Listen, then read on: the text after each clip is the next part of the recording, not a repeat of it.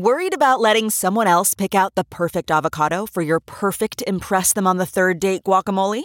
Well, good thing Instacart shoppers are as picky as you are. They find ripe avocados like it's their guac on the line. They are milk expiration date detectives. They bag eggs like the 12 precious pieces of cargo they are. So let Instacart shoppers overthink your groceries so that you can overthink what you'll wear on that third date. Download the Instacart app today to get free delivery on your first 3 orders, while supplies last. Minimum $10 per order. Additional terms apply. Tribune Audio Network. The Cities with Jim Mertens, a production of WQPT, PBS for the Quad Cities region, a podcast in partnership with WQAD. What's going on in the Quad Cities? Activities, events, fun, politics, sports, local issues and opinions. And now, your host, Jim Mertens. I'm Jim Mertens. Welcome to the Cities. The Democratic supermajority in Springfield flexed its muscles this year. It comes after 4 years of fighting between a Democratic legislature and a Republican governor, and then really a contentious relationship between Democratic Governor Pat Quinn and Majority Leader Mike Madigan before that. What resulted this year was a much more liberal social agenda and a chance for Democratic ideas for taxing and spending to become law. One thing both sides of the political aisle can agree on, there's a lot to talk about. And joining us was State Representative Tony McCombie, who serves the eastern Quad Cities and areas to the north like Savannah, and Democratic State Representative Mike Halpin, who serves the western Quad Cities and much of Rock Island County. They both joined us to talk about the 101st session of the Illinois legislature. One-party rule. As a Republican, did you have any input, or were you pretty much always in the passenger seat? Well, your opening said it all. Tax, spend, a lot of flexing of muscles. Sorry, Mike. No, it was a very busy session, very fast, a big agenda. So it really not a lot of input. We just held on. Is there anything in particular from this session that you do like? Oh, well, I will say I was very happy that the House embraced Pam Knight's bill with the DCFS bill. Right, which you had been pushing. Yeah, it was unanimous, and we had over 70 sponsors, and the folks that were against it last year actually were sponsors of the bill this year. Mm-hmm. And once again, this is protection for social service workers? Yeah, and the Department of Aging. So, but it did get stalled in the Senate for the same reasons again, whether or not you consider it an enhancement of penalties. So, but I was really happy for the family on that score, and we'll just fight for it again. But that was a good thing for the House. Representative Halpin, this was a huge Democratic majority in the House, the Senate, the governor's mansion as well. Everybody in the Democratic Party seemed to be playing well together.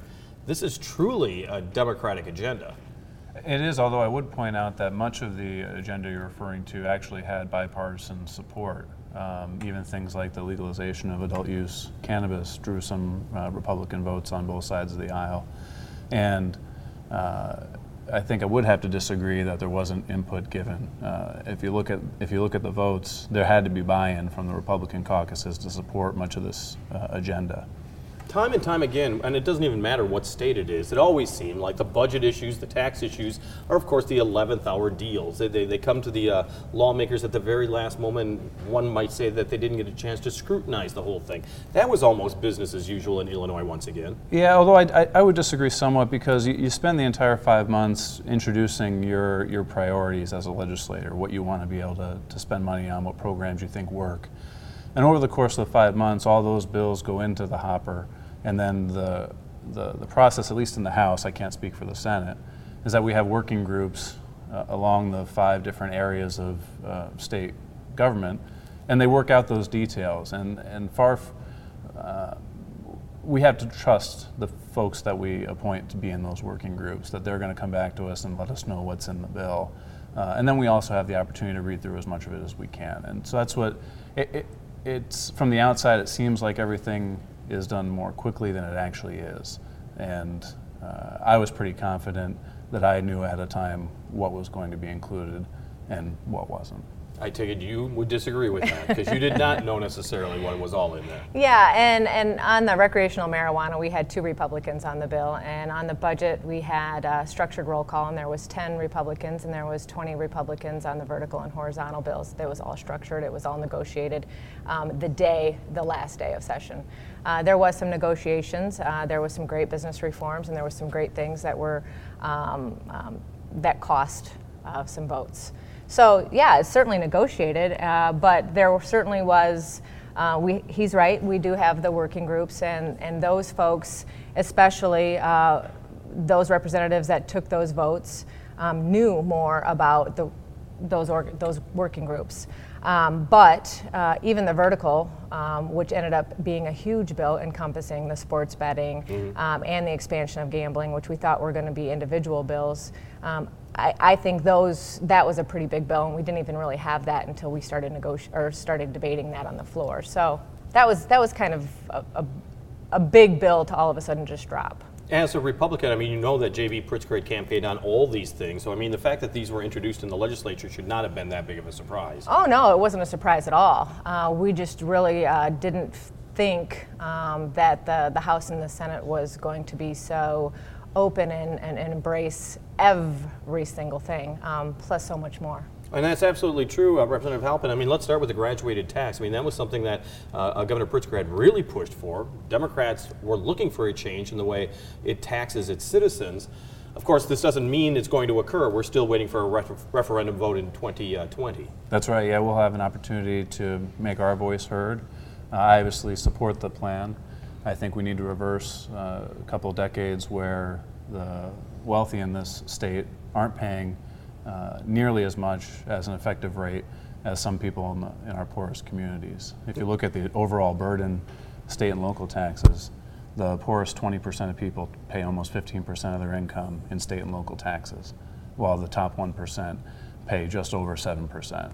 So we effectively have a graduated tax here in the state of Illinois, except it's upside down. Well, and I know that you've been, against this because you're seeing it as, I mean, it's not clear that there wouldn't be other tax increases for so many of Illinois citizens. Well, and now ethically, we really can't go too crazy on it, but we can say how we voted, and I voted against it, as you're aware. But my thought is they say 97% aren't going to see an increase, and that would be accurate if that was the rate, but the rate is not in the question in November of 2020. And if you really want to help the poor and the lower brackets, then why are we only decreasing that to 4.75? If someone's making only $10,000, why are we having an income tax on them at all, is my question. And the other thing that one of the representatives on the floor during the committee and debate brought up, what happens if there's a recession? And what happens if the rich do lose money and they can't? The thing is the state as a whole, if you have 118 in the House, the state as a whole, yes, we can increase taxes on the state, but it's a lot harder to get 118 to buy in on an entire state compared to if you are taking portions of the state and doing it. It's a lot easier. And who's to say that it's only going to be 3 or 4 brackets? You could do multiple. And that's really the question. And so my question is to people that I speak to, if you trust us, vote for it. If you don't. Well, I'd have to push back in that the rates aren't in the question, but we have passed the rates. The rates are going to be on the books if this ballot question passes. I think that was an important part of the transparency of what we're intending to do with this change, and I think people deserve to know what our plan was going forward. I think a lot of the concerns that some opponents are raising are concerns that apply right now with a flat income tax system. Theoretically, if we needed to change the rates, we could change the rates tomorrow without any issue other than determining whether we really need to do it. I think the way this question is framed and the process that we went through to get it done and the process we're going to go through over the next 18 months as this question comes to the ballot demonstrates that we've thought seriously about it, and it's something that we seriously need to consider. And you have argued for property tax relief. Do you think that this is a possible way to get that? No. Everyone talks about Illinois being a regressive. Our whole tax system is a regressive. Well, this is the one tax, our income tax is the one that is not regressive, so why are we fiddling with that? We just passed increased regressive taxes with cigarettes, with gas. We've just done that. So if we're not going to be, hurting the middle class, then why are we raising the taxes that are regressive? The best way, and I think almost everybody will agree, the best way to lower our property taxes is to fund our schools. And we have taken some serious steps with that, of changing the evidence-based funding model. That was our first year, and adding over the last 3 years, $350 million, and another $350 million, and now $375 million. So we are getting there. So hopefully the schools will start seeing some of that relief. But there again, we also continue as a state to put mandate on mandate on mandate that is unfunded on our schools, rather than letting our local school districts decide what is most important for them. One last question. I know that you've already held town hall meetings talking about the tax changes. I'm sure you've heard from your constituents. Is this one of those things that you do welcome the referendum, though? I mean, you do want to hear from the citizens in November of 2020 to find out? Yeah, and I would also like to see the fair maps on the Constitution, for a constitutional question as well. I do want to get that to that as well. So as long as you introduce that, I mean, we've been talking about changes in gerrymandering. That was one of the big things that didn't pass in this legislature. Yeah, and I think, as we get closer, when the census reports come in, we'll have a better idea of what and how the maps actually need to change. I'm looking forward to that process, but no, we're certainly not there yet. But that's not really, I mean, correct me if I'm wrong, that's not really the point, is waiting for the census. It's more how it's divided, not how it's divided, I say. It's not necessarily how the lines are going, but who determines those lines. That seems to be the biggest point. And you don't need a census for that. No, but I think that the governor has made a commitment to draw fair maps, and I take him at his word. It's something I support, and as we get closer to that time, we'll have an opportunity to test that promise. We haven't talked about taxes. We were talking about individuals. You got to talk about business as well, and the business climate for Illinois. Do you think that's changing for the worse for businesses, because now there's corporate board representation that the legislature has discussed implementing, that they are saying, well, wait a second, we want more expansive corporate boards. Are you a little worried about the way Illinois is treating its companies? Actually, that particular bill was fixed by Representative Welch, so that piece I'm not concerned about.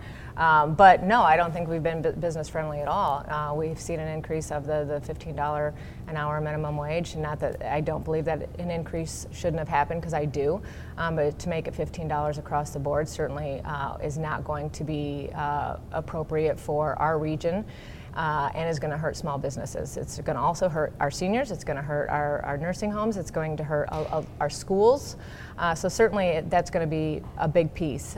Still nothing to help with workers' comp reform that's going to put us more in line with our neighbors here in Iowa.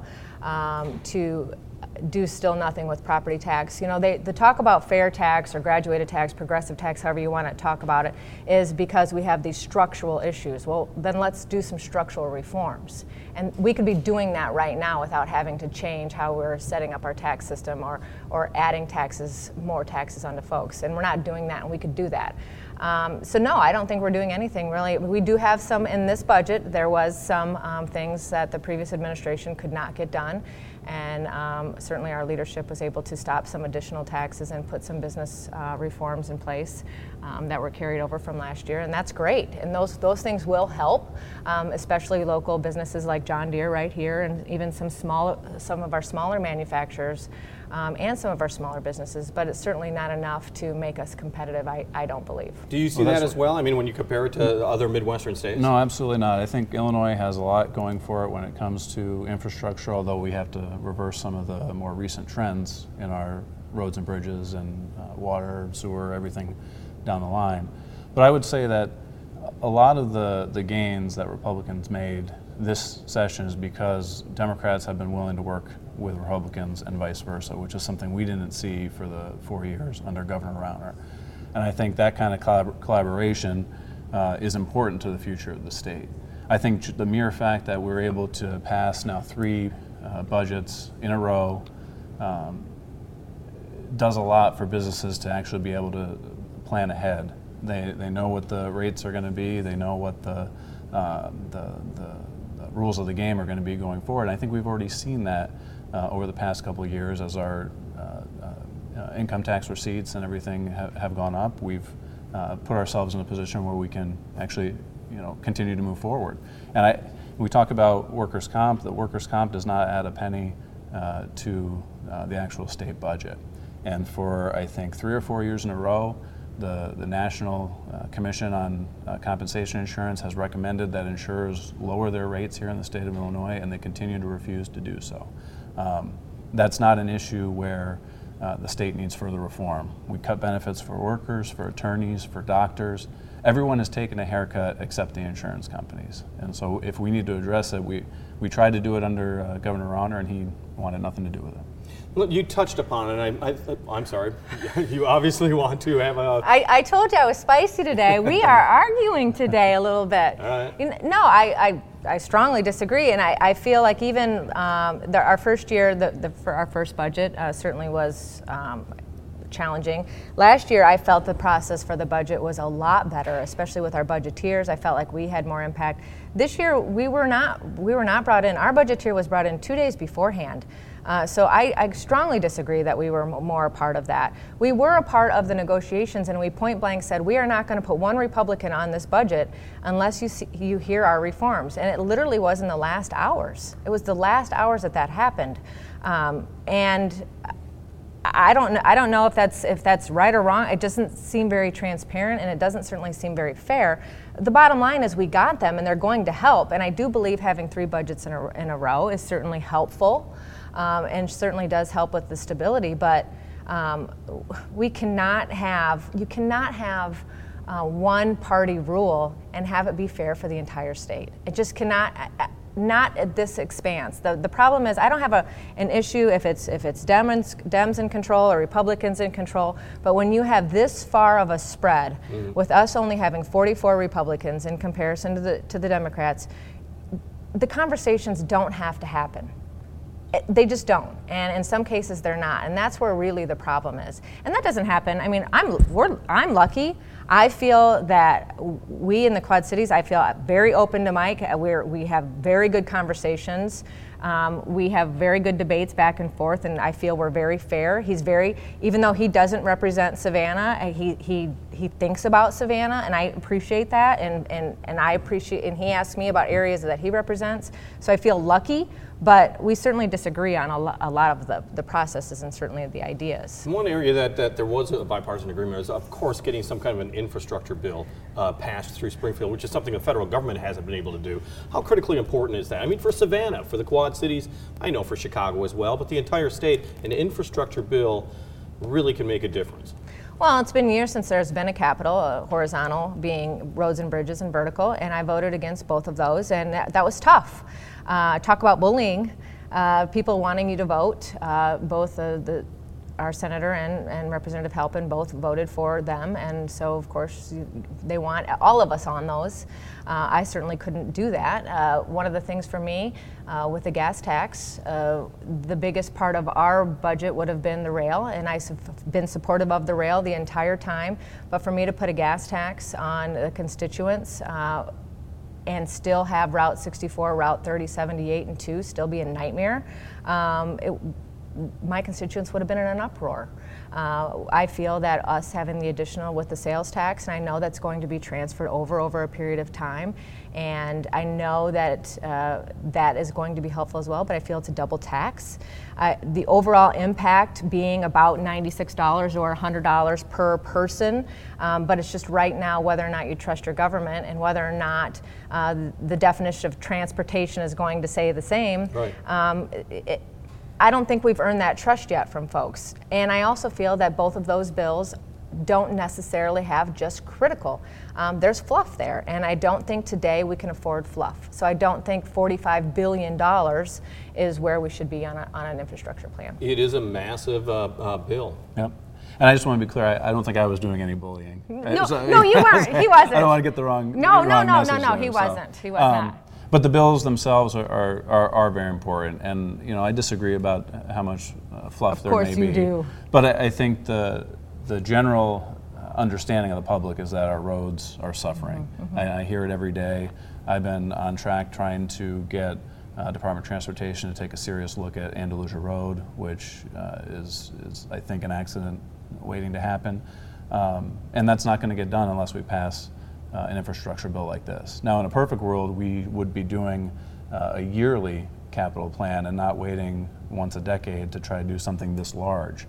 And I hope that as we get back in the groove of passing budgets and being able to balance those budgets, that we're able to do this on an annual basis and not fall so far behind. We just have a few moments left, but I really want to get to the social issues because it's amazing how transformative they are for Illinois, whether it's abortion protection, legalization of recreational marijuana, or even an expansion of gambling in the state. This was an amazing session. Yeah, I think the adult use cannabis it's going to have a good impact on this area. This is something we didn't even see 4 years ago as being a possibility in Illinois. I mean, the pendulum swing has been pretty quick. Yeah, and I remember myself being here talking to you, Jim, having not really talked to my constituents about it yet. I had my own personal opinion, but the goal of being a representative is to find out what constituents want to see done. And over the course of this 2.5 years, there's been a groundswell of support here in the community for it, and so that's one of those issues I came around on. And I think on some of these other issues, it's been 4 years under a governor that wasn't really willing to engage on these issues, and elections can make a difference. Talk about the social issues, the abortion protection, the legalization of recreational marijuana. Like we were saying, 4 years ago, these things weren't expected to be passed. Yeah, and I was at an appointment earlier and we were talking about the medical and the recreational, and no matter where you are in the state, if you ask point blank whether or not to legalize it, it's yes or no, 50-50 I would say. But if you break it down, even in the most conservative, it's like 33 yes, 33 no, 33 unknown. It's really in the detail of the bills, and I don't really care what you do in your backyard or your home. I personally was against the structure of the bill, and I think unfortunately we're going to find ourselves in a position maybe 5 years, 10 years down the road that we're going to be in a kind of in a pickle. The medical marijuana, I feel that has been a program that has worked very well, and we also just passed a bill to make that permanent and expand some more ailments on that, and I think that is a great thing. As for the abortion bill, from my understanding, that got signed this morning, and I feel that the public really was misled, and I'm going to assume we're going to disagree, but maybe he won't even touch it. The representative selling it to the public was that it's going to codify current law, and that's not the case. If you're going to codify current law, you're not going to change definitions of viability. You're not going to change definitions of medical standards. You're not going to change definitions at all. And I understand how the other states are really polarizing this issue, and if it is reversed federally, we still have state rights, and this is Illinois. This bill was not about taking abortion away. It was legal before, so anybody voted no. It was still going to be legal. This is about whether or not expansion. And do I think doctors are doing late-term abortions? I would say the rule, absolutely not.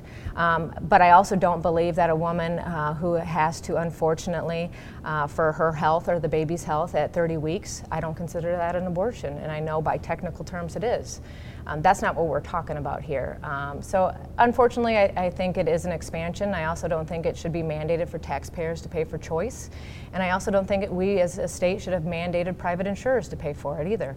I do not believe that is fair. That's Illinois State Representative Tony McCombie, Republican of Savannah, and State Representative Mike Halpin, Democrat of Rock Island. The legislature actually meets again this fall for what's called a veto session.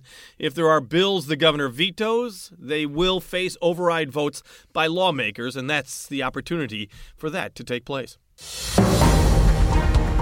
Thanks for listening to The Cities with Jim Mertens.